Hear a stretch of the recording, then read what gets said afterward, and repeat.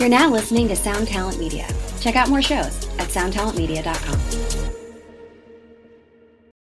When you need mealtime inspiration, it's worth shopping Kroger, where you'll find over 30,000 mouth-watering choices that excite your inner foodie. And no matter what tasty choice you make, you'll enjoy our everyday low prices, plus extra ways to save, like digital coupons worth over $600 each week. You can also save up to $1 off per gallon at the pump with fuel points. More savings and more inspiring flavors make shopping Kroger worth it every time. Kroger, fresh for everyone. Fuel restrictions apply.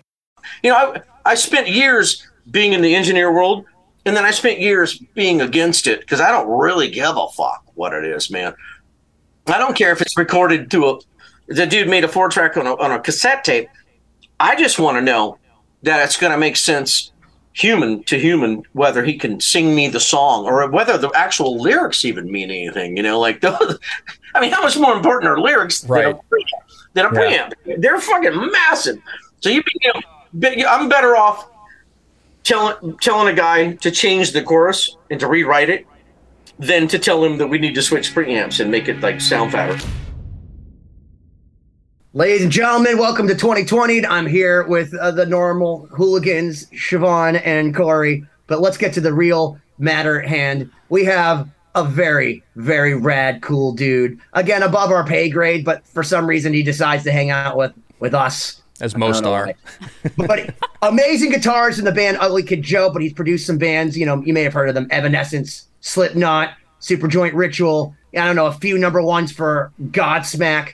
Mr. Dave Fortman. Yeah, amazing. Yeah. So many great stories in this one. We get a little bit nerdy in this episode. If you haven't listened to part 1, for sure, go back and listen to part 1 with Dave also. We also get to debut some new music from him, which was unexpected, but very, very cool. So, a little treat kind of in the middle here. Yeah. Yeah, so stay tuned for a special video release that is in this episode. Yeah, so without further ado, let's get into it. Part 2 with Dave Fortman.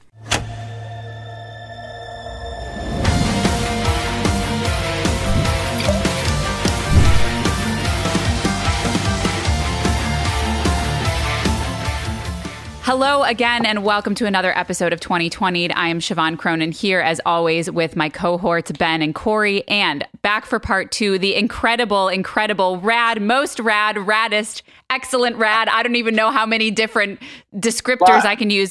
Dave Fortman, the incredible Dave Fortman, legendary producer of so many of your favorite bands, worked with Slipknot, Mudvayne, Evanescence. We talked about so much in part 1, so you have to go back and listen to that if you have not yet. Like and subscribe at 2020-d.com.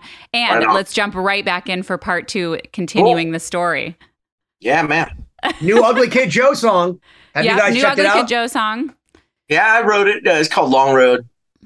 New track. We got a bunch coming out. We did a cover of Lola from the Kinks coming out in a month from now, and then we dropped the album.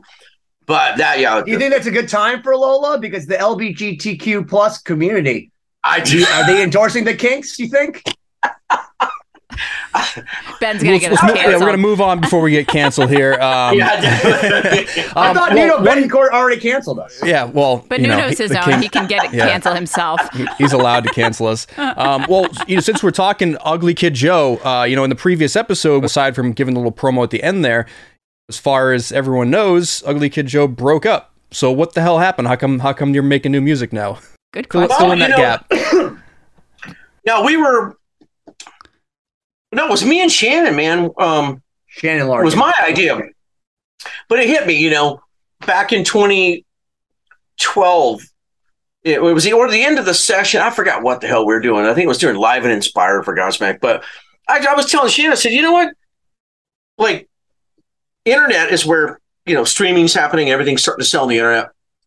I'm like, why wouldn't we just put out some music, even if you get a misclick, if like people try to hit cast and they miss?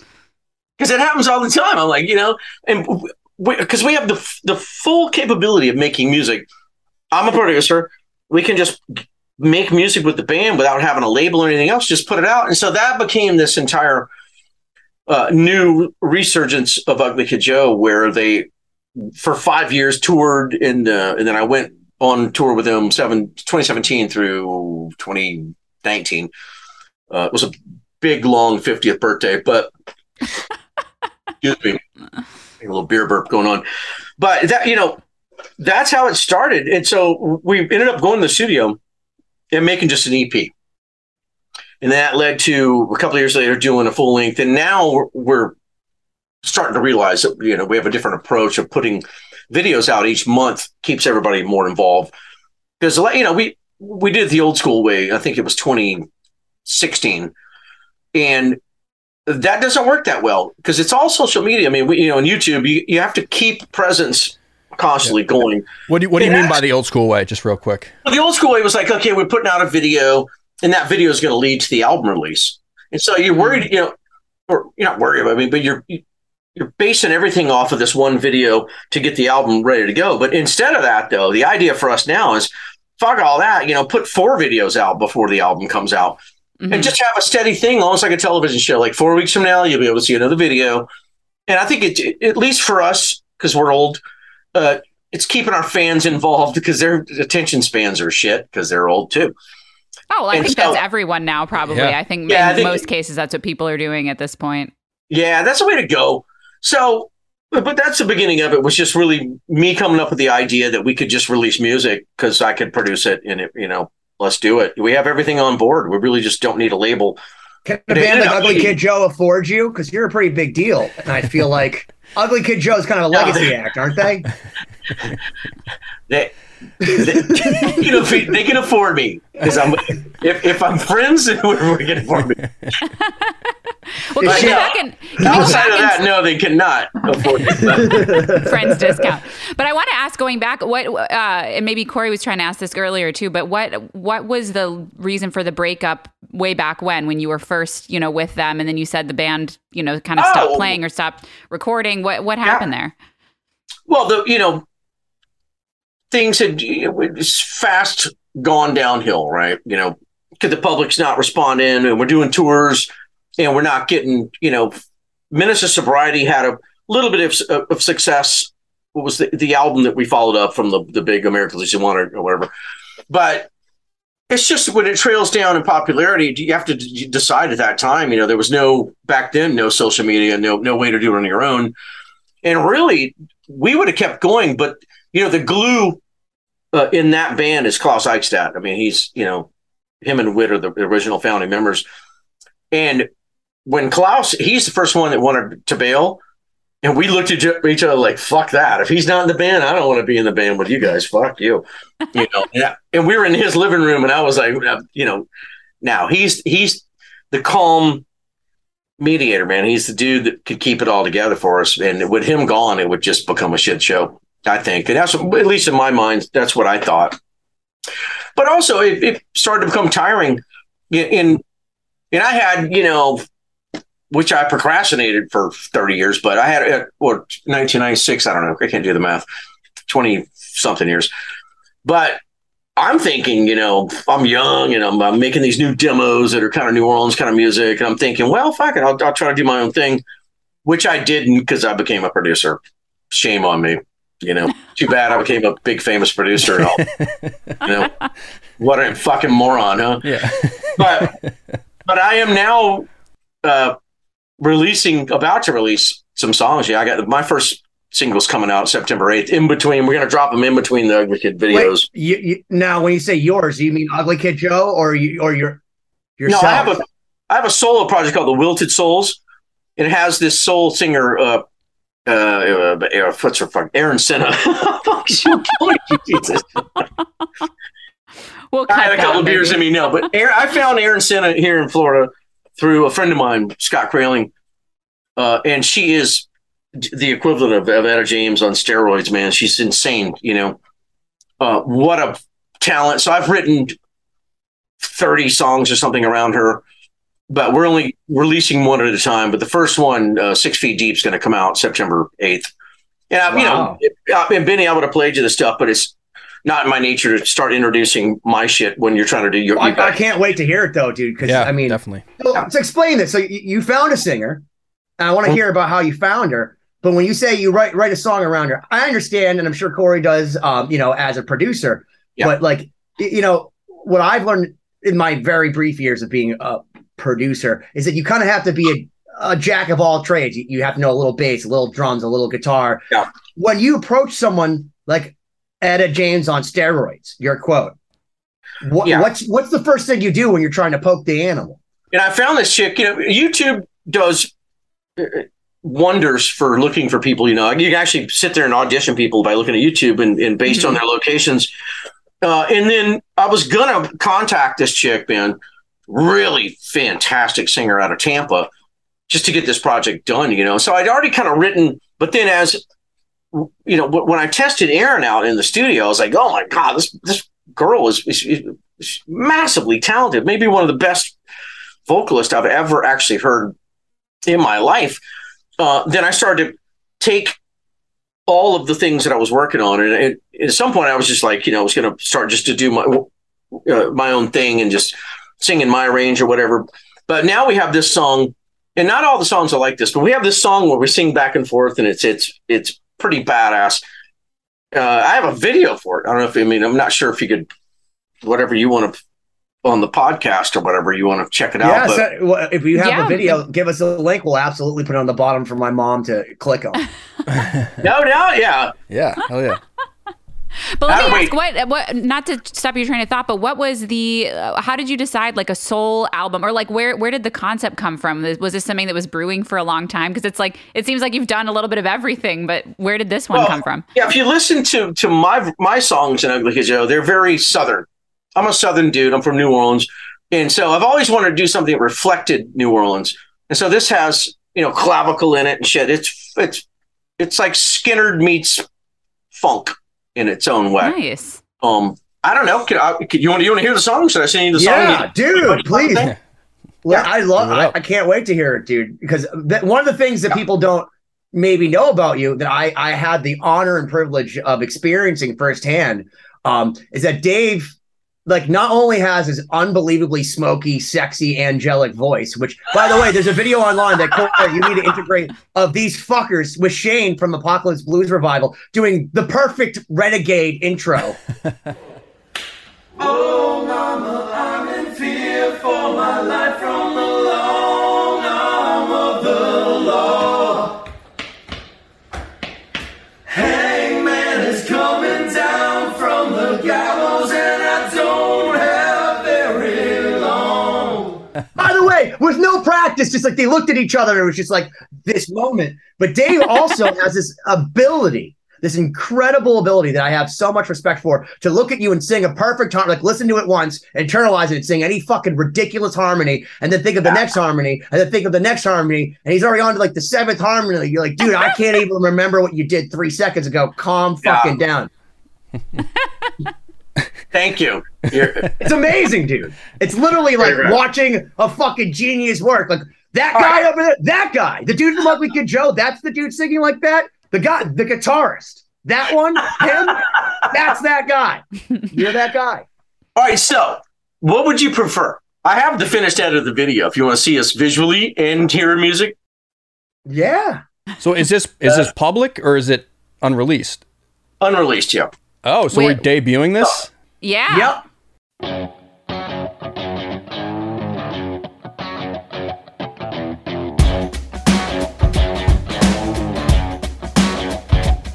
My love, would you love me even when I'm deep under the ground? Body's cold, girl, I can't breathe, can't make a sound. Boy, I told you I love you till the moon and stars fall. Spend this life together, even in the curtain call. Nobody told me the song was over, so I carried the weight upon my shoulder. It was hard to breathe, I'm on my knees and I cannot believe it. I was just getting started, now the song is over. I'm 6 feet deep.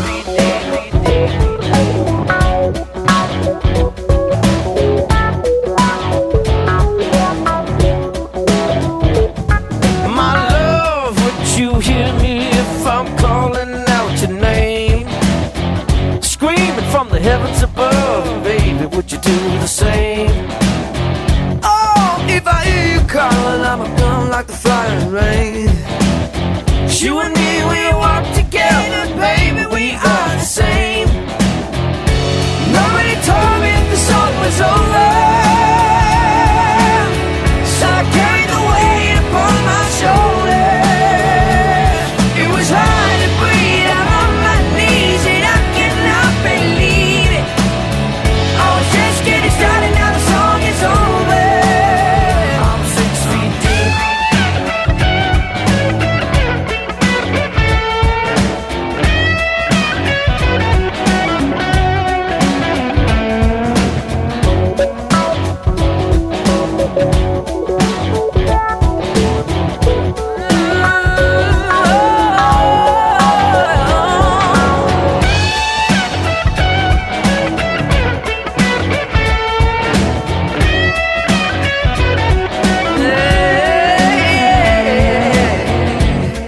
My love, would you still love me? Now that I'm 6 feet deep. Oh, baby, I told you I'd walk you through the pearly gates. But each day we keep on getting older. Oh, don't bother me. Nobody told me the song was over, so I carried the weight upon my shoulder. It was hard to breathe, I'm on my knees and I cannot believe it. I was just getting started, now the song is over. 6 feet deep. Nobody told me the song was over, so I carried the weight upon my shoulder. It was hard to breathe, I'm on my knees and I cannot believe it. I was just getting started, now the song is over. I'm 6 feet deep.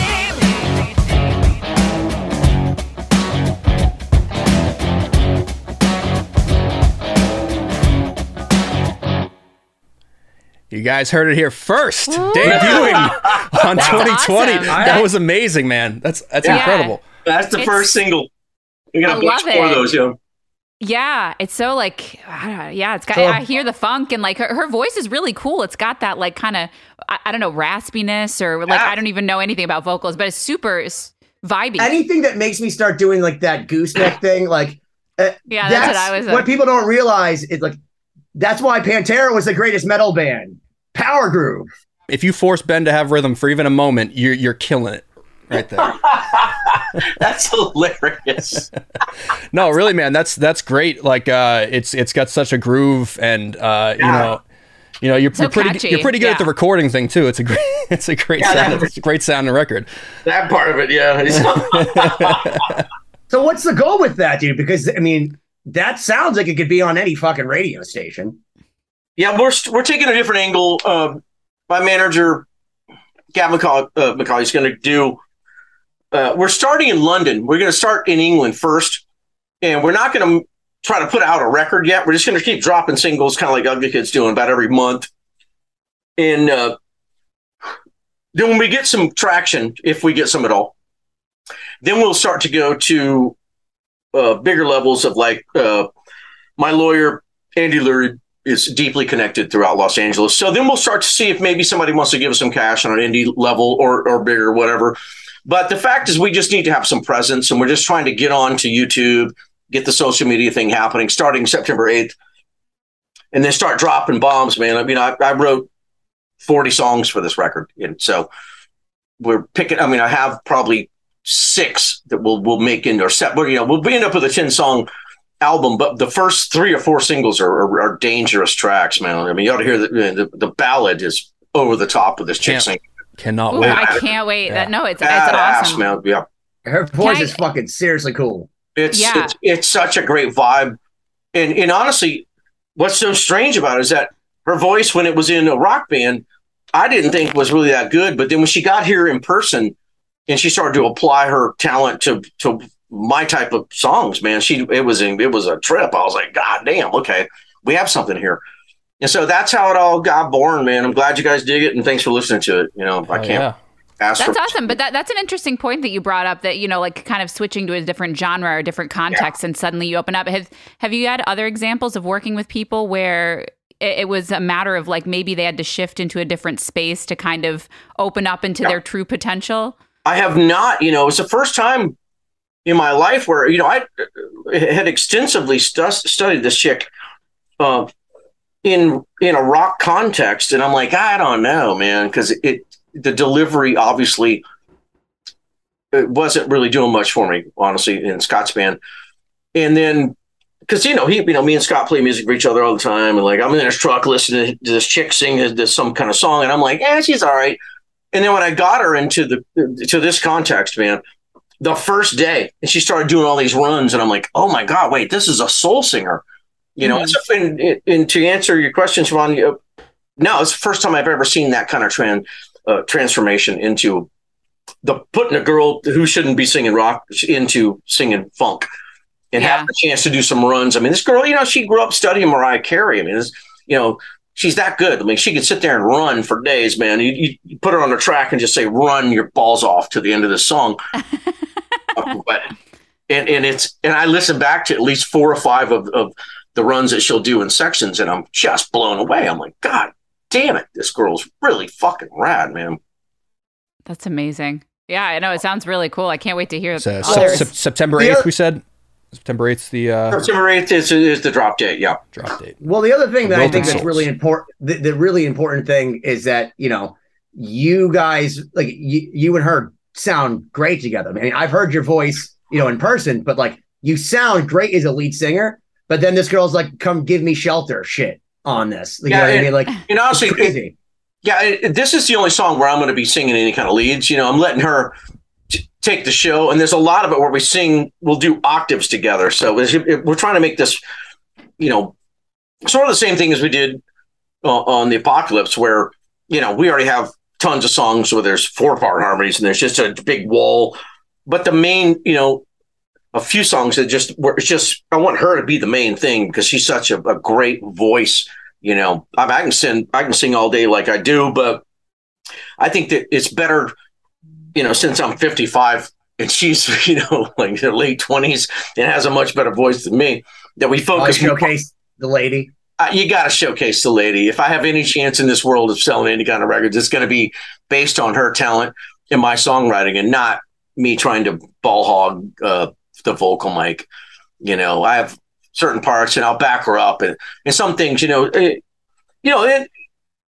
me personally, like there's some songs where I have to really train her to sound Southern because I'm from a Southern enunciation and pronunciation.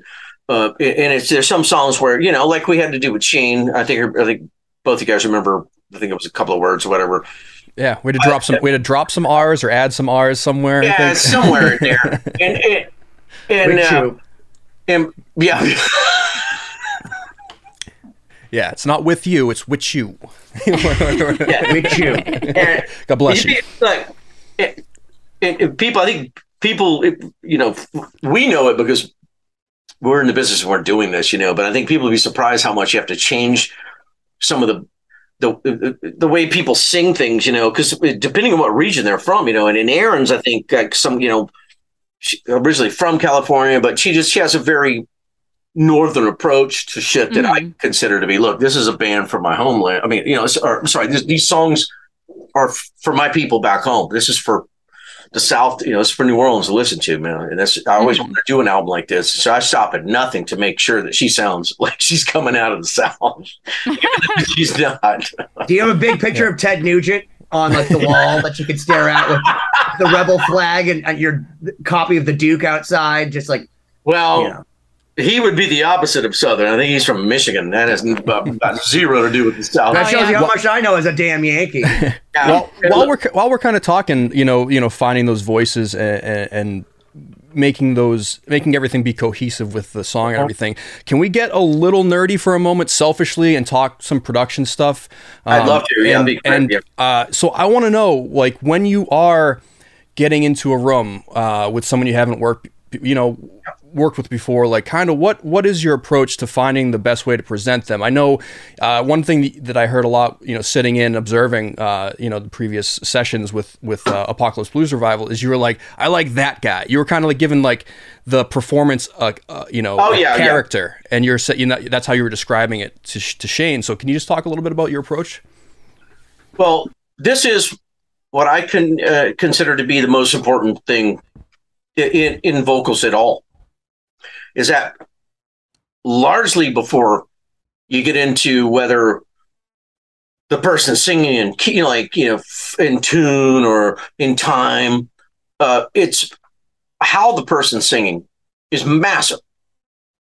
And this is not a huge case, in my career, because after Amy, who already had a great character and a voice, this is more when you're trying to develop artists, like certainly like Sully, Corey, Chad from Mudvayne. These people already have the character, and these motherfuckers. Corey Taylor, not Corey from the podcast. Yeah. No, I mean Corey from the podcast. Yeah. You can produce me on the podcast. His voice is beautiful. His voice is beautiful, as Renegade will show you. Dude, is it not the most gorgeous thing ever? But but seriously, there's no mistaking. Like when Chad from Mudvayne comes on radio, Happy comes on, it's Chad. And when Corey from Slipknot comes on, it's Corey. When Sully comes on, it's Godsmack. And this has gone throughout history. Neil Young, all the great David Bowie. The character is one of the most important things in becoming a star, because recognition from people being able to tell who the fuck you are is a massive thing. It really is. And how many times do we see bands that come in, they fade out because it's just another version of sort of like, you don't know what fucking band, you can't figure out who it is. There's 5 bands and all the voices sound the same. That's what I always try to avoid. And the quickest way to that, especially with a band like the Apocalypse, really, is that how do we get Shane to sound like Shane? And I was so happy when I overheard Benny and Shannon talking about getting rid of that, because that was my initial thing from the beginning. Was, of course, we have to get rid of that. So at least I knew I had 2 more team members that we're going to go into this with, and boy, that was a comfort. But when so when you're saying get rid of that, there was just like a style of singing from previous performances that you wanted to work out. Yeah, and also, more importantly, is it even this? Now, this actually applies to most singers. If you look at, say, and this actually would apply to everybody else in the world. I mean, it doesn't matter. It could be Sully or Corey. But if you look at sections, like if you sung something in the first verse and you've worked on it, and then you move into chorus, then you're in the second verse, what's always important to go back and make sure the things that you loved before are happening in the second part of this little tiny 3.5 minute movie. Because it really is just that. We're making a 3.5 minute to 4 minute film with no video. I mean, there will be video later, but you have to make it emotional from front to back. And so I'm looking at character between not just the human, but character between the parts of the song. Have we lost that dude? Because it's funny how singers will fall out of their own character somehow, just based on, life, man. Like things can change in a minute, like that change everything in the song. And so if I'm not policing all those moments, is what you guys saw me doing with Shane, where if I'm feeling like, man, we're in the second verse, and I'm like, why doesn't this sound as good as it did, or at least in my mind, why doesn't it sound good at all? And I'm like, well, let me go back and find out what I loved about the other one. And so you play the singer that one, I'm like, look, that guy is fucking rad. And more often than not, they'll recognize and go, oh, singing like this, So it's a quick way to get through battling over a second verse that you don't have to sit there and battle over for an hour. You could just go back and listen to the first guy and say, look, you sang rad here, sing like that guy, shut the fuck up and do it again. Well, you brought up a really, it's a great perspective. A great holistic way of putting that is context. Because it's context, man. There's a lot of times where, and I've done this, I'm sure Corey's done this, I'm sure Siobhan does this daily, where you just go down the rabbit hole, you focus on one thing, you're like, I'm going to make this perfect. And then you realize all the harmonies you spent 2 hours on don't even work with the song because you've been working with it soloed. So like one of the things that you did all the time during this record was, well, let's go back and listen to the first verse. And it wasn't just about that dude, but it's also like, where are we going? Where are we coming from? Yeah. And I really liked how you did talk about it as a character, because it's one of those things where I never thought about it that way, but you do really have to exude that, emote it through your voice if you're singing. And the way that you said it as a character, it's like, wow, I've never said that, but now it's like one of those things that Corey and I are like, so go back to that character, dude. Yeah. Like, I know I'm already using it. I don't even have clients. Good. You guys should learn that. Alone. Where's my character? By myself to sleep. Because it literally, my friends, is the most important thing in communicating with whatever song you're working on is going to go. Those things, it's how do you drive the listener? And simple people hear simple things. They're going to hear the vocal first. And if it changes, then you've lost. Like, you get excited in the first verse, and then the same dude doesn't show up. And then people start to get drifted. You don't want people. You want to let the sheep can't drift. You have to keep the sheep stoked the whole time. Yeah. Well, let me ask you. Interesting. So we're talking a lot about vocals. What is your take on instrumental music, and how do you make something with that, or keep people engaged, or are you not a fan? Oh no. My literal favorite band in the world at this moment in time is Polyphia. Okay. By a mile. I think that Tim Henson may be the greatest guitar player that we've ever seen on planet Earth. And Euphoria, The Goat, all these songs, I think that they may be the most important thing that ever happened to instrumental music in the history of Earth. They're my favorite band right now. Oh. No way. I feel attacked. And one of the things I wrote down, so I actually wrote it down earlier, that you should make your music more dynamically extreme. And we got Nuno to play on our song. And I wanted to know, like, how much more extreme can you make a song by getting the guy from Extreme? Don't even laugh at his jokes. Anyways, back to whatever the hell was happening prior to that. Wait, can we send you the record, though? You should listen to some Lost Symphony. It's good. Come on, yeah, let's guys, listen to the Lost Symphony record on the podcast. 3.5 hours later, we'll. Oh my gosh, yeah, get the real-time criticism. Trips to it regularly. But let's go on with this, because I want to hear more about this, because I was curious about your thoughts on instrumental music, because we talked so much about vocals. That is painfully funny. That is. That's making it is painful. I'll give you that. The funny part, the greatest part about that, Dave, is that you're hurting them by saying this, by being on my team, and that's why I love you, because you are hurting them. Every time you give me any kind of compliment, they're just like, please stop, in their minds. You can see it on their face, especially Corey. I'm just trying to figure out how you can have it be more extreme than adding a guy from Extreme. Well, for those curious, go check it out. I find that to be painfully funny. I actually wanted to answer my own question. You could get Doritos, the extreme ones, and then have Nuno eating the Doritos into the microphone. Okay. And then it's totally extreme. That's even better. Harold and Kumar strike back. So extreme, man! And here we are. Holy shit. Yeah. So it turns out that Benny's not only funny in a session, he's also funny on a podcast. Who would have thought? Try doing 150 of them with him, and then we're desensitized. I can't imagine, man. My fucking chest hurts from laughing. God damn it, that was hilarious.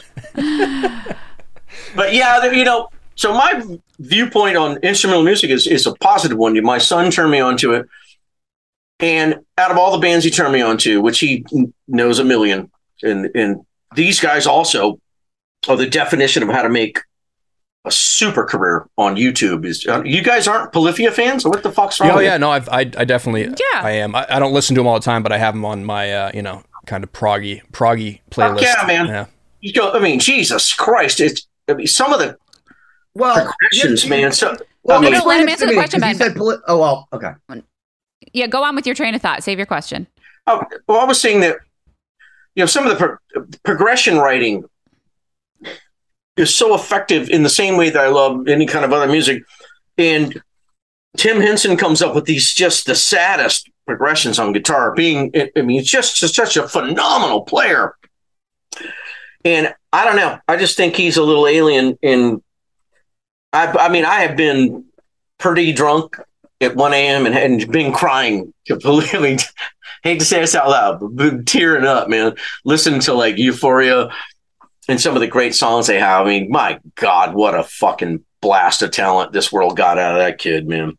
Well, what I was going to say about Polyphia is that they're everything that I love and hate about the internet now, because you have all these guitar players that can play for 40 seconds. These Yngwie Malmsteen or Eruption, because they've been watching like with these Tiger Moms, and then you see it's a 7-year-old girl from Japan. And the difference is that when Eddie Van Halen played it, you knew he fucked your girlfriend and he was smoking weed and drinking. And it's like that 7-year-old didn't experience life.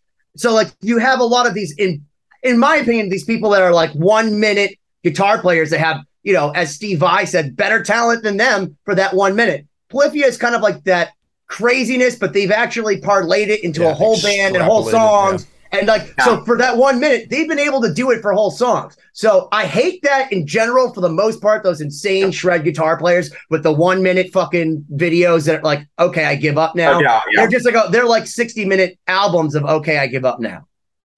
Yeah. These kids, man, I mean, it's Tim Henson and his songwriting, in my opinion, you know, sorry if you got an instrumental band, but I think that he has changed the world. He certainly changed my life. And I sent it to my brother, who can write an entire symphony fucking orchestra on paper, and he knows real music. I mean, and he got blown away by it. I sent him Euphoria. He was just like, Jesus Christ, man, the world is changing. It's my go-to for overall magic and how to, I mean, even the sounds, everything about the goat. I mean, just listen to that shit. It's insane. And the emotion involved with the chords that he's playing. And you forget about the shredding part because it's so the music is so fucking beautiful. I'm over the moon and can't believe that this kind of talent exists on the planet now. And I'm so proud. I don't even know him, but if I could meet anybody, it would be Tim Henson. I think he's the greatest thing that's ever happened to this planet. I thought Kermit the Frog was fucking awesome. I mean, he's pretty rad too. Did that guy die? The Henson guy? Tim Henson? Oh, is it Jim Henson?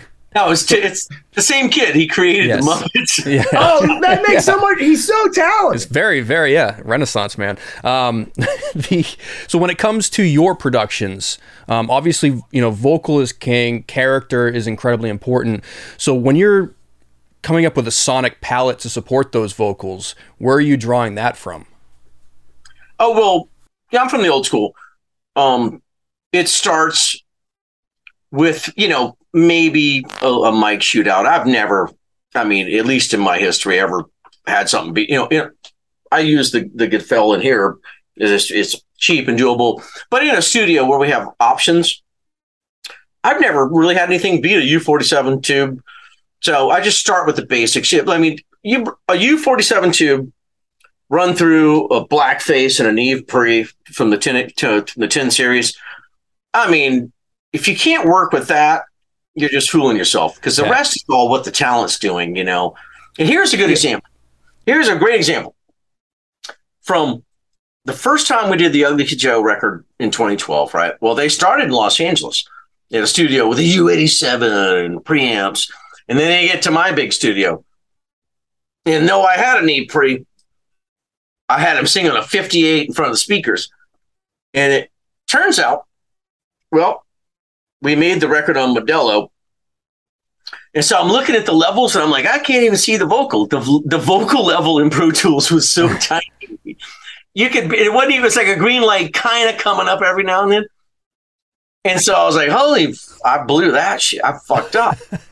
And so I just went and did gain up on the whole fucking thing. The fact is, I dare anybody to tell me which one's which on that album. When it switches, it sounds just the fucking same. It's all about, and that's why I bought the guitar. That's a great mic.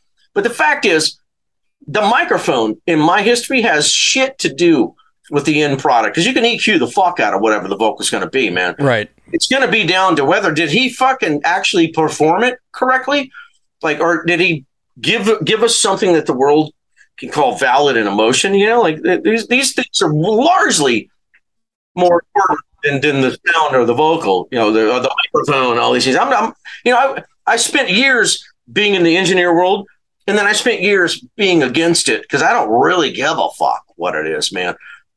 I don't care if it's recorded to the dude made a 4-track on a cassette tape. I just want to know that it's going to make sense human to human, whether he can sing me the song or whether the actual lyrics even mean anything, like those. I mean, how much more important are lyrics than a preamp? They're fucking massive. So I'm better off telling a guy to change the chorus and to rewrite it than to tell him that we need to switch preamps and make it like sound fatter. That's definitely you're right in terms of, it doesn't matter if you're capturing garbage, it doesn't matter how expensive the gear is.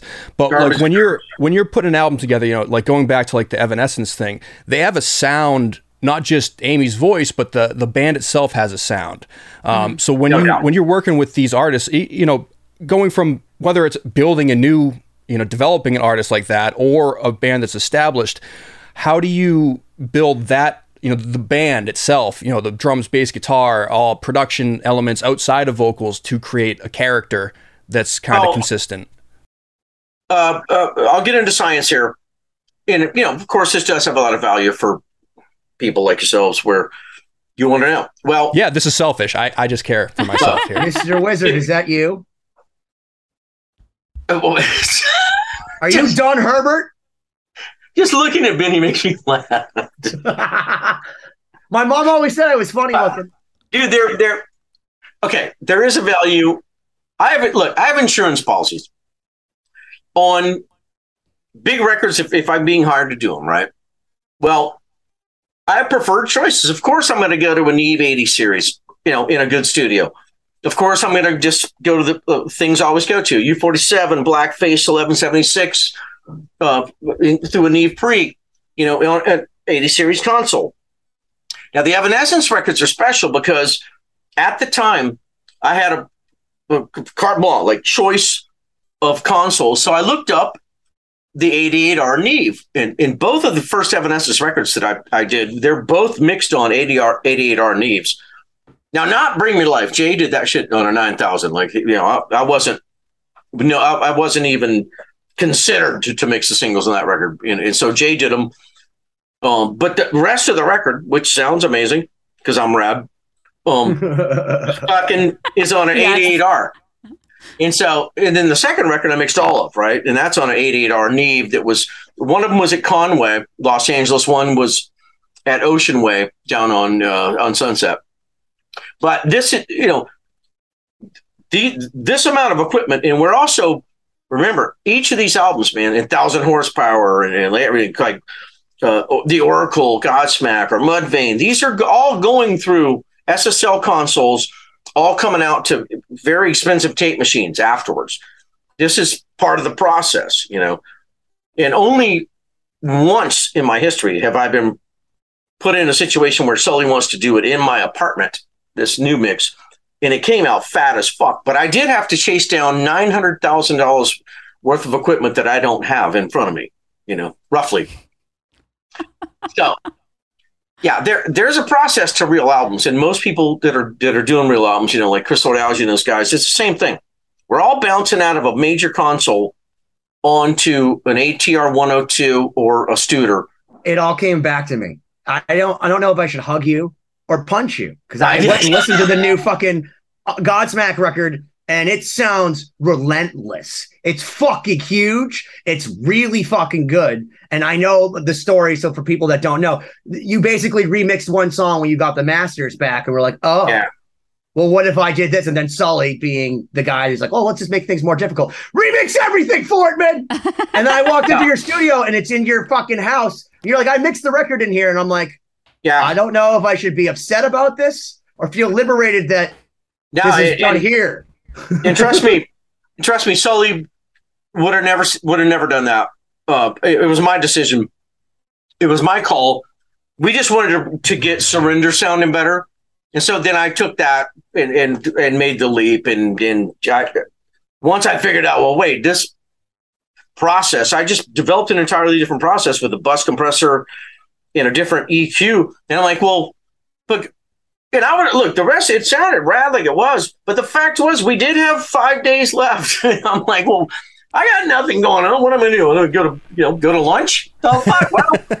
And so I told him, I said, dude, can I just let me just take shots at all of it, And so then I started to feed him these mixes. He's like, fuck, dude, all right. And especially on Best of Times, which is one of the most important songs on the record, he's like, dude, just when I thought it couldn't sound better, I came in with a fucking powerhouse of a different approach to it, So that was my idea, and thank God I did. But I think that for the general public, probably the last 3 different versions of what we did mix wise wouldn't affect the public. They'd just be like, "That's rad. It's a great song." I don't think that people get that far into mix details, but as long as if we're going to play the ball game against our peers, which is massive amongst the reputation thing, especially for me, might as well make it as rad as you can make it, Mm-hmm. If you got I had roughly, it wasn't even 5 days. I think it was probably under 80 hours left before D-Day.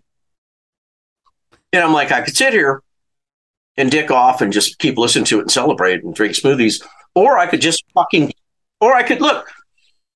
Why wouldn't you want to go after it if you just made another single sound better and you have free time? I'm like, well, why wouldn't I want to make this record better, man? And I think I did overall. Maybe a couple of solos that came out low that I lost sleep over. But then me and Chad, who you met, engineer, just listened back to all those. Chad. And they're audible enough to not be considered muffled. And if it hit, especially Soul and Fireman, radio will pump all that shit up because it's going to take down the kick and the snare a little bit and that's what they focus on is the vocals and everything in the focal points of the mix. So I'm not going to keep crying at night over it. But it's so funny. I got to Dave Fortman because literally Shannon, we listened to the whole record. He's like, "What do you think?" And I'm like, "That's amazing." He's like, "Do you have any critiques?" I'm like, "This one solo bummed me out because it was too quiet." So when Dave asked him what he thought of the mix, Shannon just like, "Well, there was one solo," and you saw Dave's face just go, "Oh, you could tell he's murdered himself." Because when he says D-Day, it means deliver to fucking records. Because you have to have it. There's not a lot of places to get vinyl. So if you don't get it in on time, you're fucked. So you really can't just extend, no matter who you are, you can't extend it because you won't be able to make those release dates. So I know that the one critique I made got under his skin, but it made me feel so good because it's like, well, that was my only thing I had to say. And apparently I hit home with it. So my ears must be okay. It was perfect. And I think, Shannon needed to hear me say it that, and if you listen to the mastering job before the remixes, that the solo on Soul on Fire, especially was what we're really dealing with because the rest of them are probably doable. The whole record's like a 10 out of 10, by the way. So everyone knows. Like we're totally nitpicking the dumbest shit that no one, they'd be like, what the fuck are these guys talking about? Yeah. This is how focused that when you mix something with this kind of priority can become in your life, man. Like literally, when we got to the end, day 4 of D-Day and we had to turn it in, it was done. I fucking jammed out my cars and I realized Soul on Fire, and we're talking mixed nerd world. I was probably down a dB on the solo and it drove me so fucking crazy. I couldn't sleep for fucking 3 days. I'm like, I failed. And I think the kick drum's probably a dB too loud. And so all these things fucked with me so hard I couldn't sleep. And then they brought it up in the session and I'm like, fuck, this is going to ruin my life. And it turns out it's not going to ruin my life. It's a great single. The solo's loud enough to at least pass standards. But no, hold on. First off, you're trying to get in regular K-Rock rotation. So just so people know, most people don't even get solos. And if there are solos, they bury them down like the memories at camp. So like the fact that you can even hear Tony Rumbola soloing, who's an amazing guitarist, may I add, and fucking delivers it on this record. But like the fact you can even hear him, like good for Tony. He got his moment. Oh my God, you just killed. I mean, you just said it, not killed, but I mean, you just said the greatest thing I've ever heard in my life. Because the fact is, which the dream is, if we can get a mainstay on K-Rock, then we win, right? But you're right. Benny's right. How much are kids going to really want to listen to a solo over and over? And they do bury them like camp secrets. But as a hyper mixer guy, right? That shit fucking fucks with you. I had to have Chad tell me, like, dude, calm the fuck down, man. Like, Chad's a mixer. And we went to 84 dB, which is going to be the basics, Fletcher Munson curve. And like, can we hear Tony's solo? Because I was convinced you can't hear it at all. It's dead. And so Chad's all, I can hear it perfectly. So calm the fuck down. This will translate in Ted's mastering. It'll translate to most stereos. Maybe some, when it's cranked full volume, won't have it. But at the Fletcher Munson curve at 84 dB, which means it evens out the human hearing for 3 and 4K, you can hear the fucking solo. Relax. The song rules. People are going to listen to the fucking song. They're not going to pick on that. But I did, man. And I long before Shannon and Benny said anything, I mean, that's the kind of shit you go through when you hyper focus in mixing, which I do all the time, man. I start to lose sleep over things like, oh my God, Tony's never going to talk to me again. And then you're going to cry all the way to the bank when it's another number one single on the last record, number one record. And let me tell you, I think this one is better, if that's possible. So they've had a bunch of number ones. So unless something like people suddenly stop caring about Godsmack, which doesn't seem possible to me, this is going to be. I mean, I already messaged Paul Geary, their manager, and I'm like, "Hey, man, enjoy your new house." He's like, "What do you mean?" I'm like, "The one you're about to buy." The one you're about to get from this. If it does make you feel better, though, I cry myself to sleep after every mix I do, and no one listens to them, so it doesn't even matter. Sign of a true artist. So yeah, I don't even get the benefit of like, at least these people like it, Well, just the word of truth. I'm going to send you Lost Symphony though, because I really think you should listen to Corey's mixes and tell us what you don't like. Please don't. I think they sound great. I think they're the best. Hold on, I'm going to say this. I have an electrostatic Martin Logan set up at my house. And I always demo all my stuff. I pull up, Aerosmith, Get a Grip, and AC/DC Back in Black, and all this shit. And I got to tell you, Lost Symphony on those speakers, whatever Corey did, like, that's why I don't even try to mix stuff anymore. Couldn't tell you. Let that fucking asshole do it. I don't want to go down that. I'm dying to hear it. Fuck, I'd love to hear it. It's got the Extreme guy on it. Oh, I'd love to hear that, man. It's more extreme than extreme. Yeah, I'll text you. We do the opposite of basically everything you've said. There's it's like 9-minute what's the songs opposite with of a minimal butcher? dynamic. What's the opposite of a butcher? We added. I don't know. We had our newest single that's coming out at some point soonish. Started out at 8 minutes. It's now at like 12 and a half. So we're I don't know what the hell we're doing. Well, I can tell you exactly, Dave. No vocals, because we're really selling it. All we have to do. I'm like you. I'm a butcher. I think that every song should be cut down and all that sort of stuff. So I said, what if I start a band that's overindulgent, has the craziest guitar players? Like, what if we got Marty Friedman? And what if we got Nuno Betancourt? And what if we got Siobhan to play the girl from Trans-Siberian Orchestra and Starset to play a bunch of strings over my crazy Elton John, Billy Joel piano songs, and then extend them. And me coming from the classical world with 45-minute concertos, I'm like, oh, well, we can just turn this 30-second theme into a 4-minute interlude. I said, fuck singles, fuck even an album. What I'm going to do is copy the overture from Tommy and do all these different fucking themes like it could have been an album. Could have been. Instead, I'm just going to make it one fucking song, and you either like it or fuck you. And that's what we're doing. Rules. And that's why we're in our basements. Yeah. Follow me to the path of total to the unemployment line. Yes. That's so rad. Oh my God.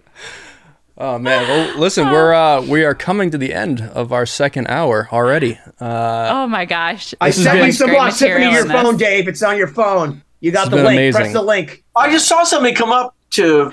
You have to send us the unfiltered review of everything. Yeah. And I apologize in advance for the mix. Just so you know, it won't be any worse than how Marty Friedman feels about the songs he's actually on. So. Like Marty Friedman, he played on like 4 of our songs, and you should read all of his reviews in like the press. He's like, those guys really like guitar. He never says anything about us being good or enjoy. Like, those guys like us. Yeah, he's great too, man. Wow. I mean, we got Nuno You definitely know the songs he played. Yeah. It's very, very distinctive. And check out "Take Another Piece" is the name of the song that has. Okay, cool. I'm gonna check the YouTube link. Alex I got. Yeah. And you have Marty Friedman with Richard Shaw, formerly of Cradle of Filth, all together with our resident crazy person Kelly, And if you don't think that that's guitarded, I don't know what I can do for you. Can we say that? Are we canceled? Enough about us. Yes. So, guys, Ugly Kid Joe's got a new song out. You got to check out. It's incredible, and also Wilted Souls. Wilted Souls. You heard the debut of it on the debut, here, but that's going to be out. Was it the September 8th? September 8th. Yeah, we're dropping out. Yep. September 8th. So check it out.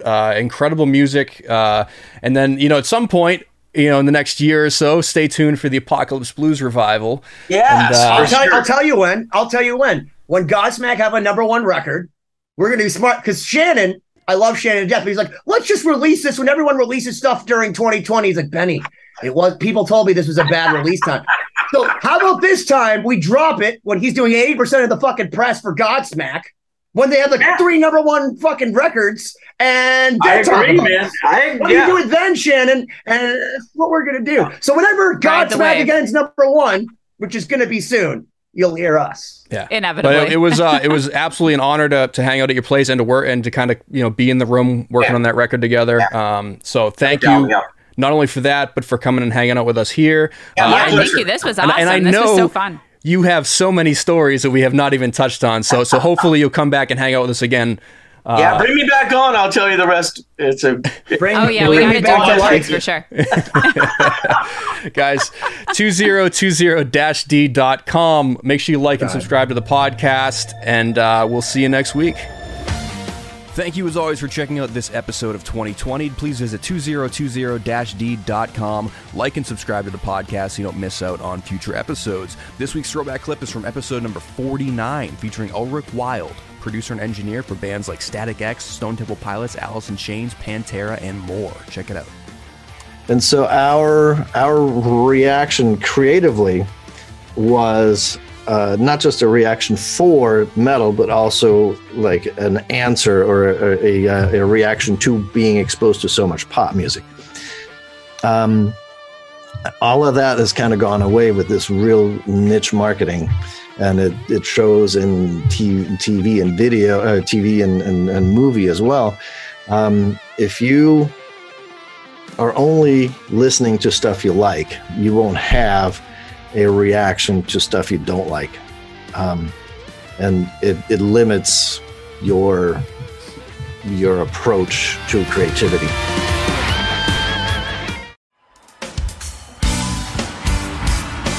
Hello, everybody. I'm Bruce. And I'm Nolan, and this is the Corner of Gray Street podcast. As longtime Dave Matthews Band fans, we set out to create a podcast to dive deep into the past, present, and future of DMB. Not only do we recap and review shows within an ongoing tour, but we revisit past shows from throughout the band's history, conduct interviews with a wide variety of guests with ties to DMB, and create unique and exclusive content like our Concerts on the Corner series. Whether you're a fan of the band or just a fan of great music, we think you'll find something you'll enjoy. We can't wait to see you on the Corner of Gray Street.